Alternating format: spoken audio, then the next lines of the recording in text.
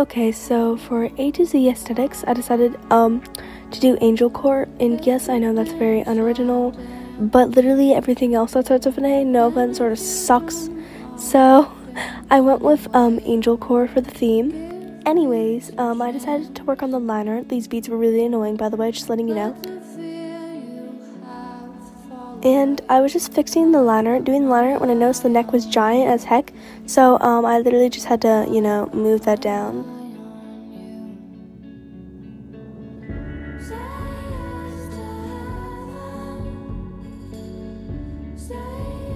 Now I'm on the early coloring, aka the base coloring stage, where basically I just put down the base colors I'm going to use, and then I shade them later on. Duh!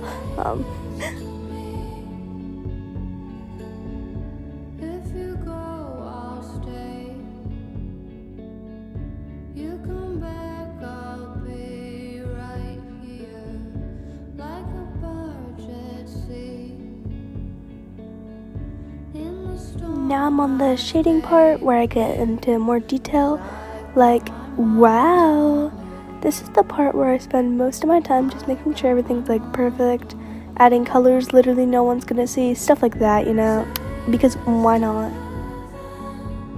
And of course, if you guys have watched my videos now, you know I add shiny hair, because duh!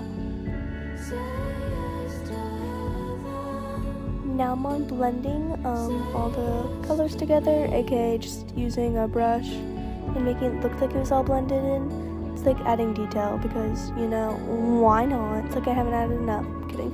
But yeah, I just really like to have a more messy art style, so if you guys see my art style being a little more messy, I did that purposely, by the way.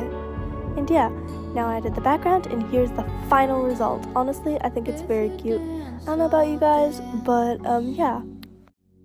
Anyways, I'm going to be continuing this series, so give me different aesthetics for B. Like, anything, honestly. Just Google something up, and honestly, I will probably end up choosing it, because I have no idea. Anyways, thank you guys so much for watching, and goodbye!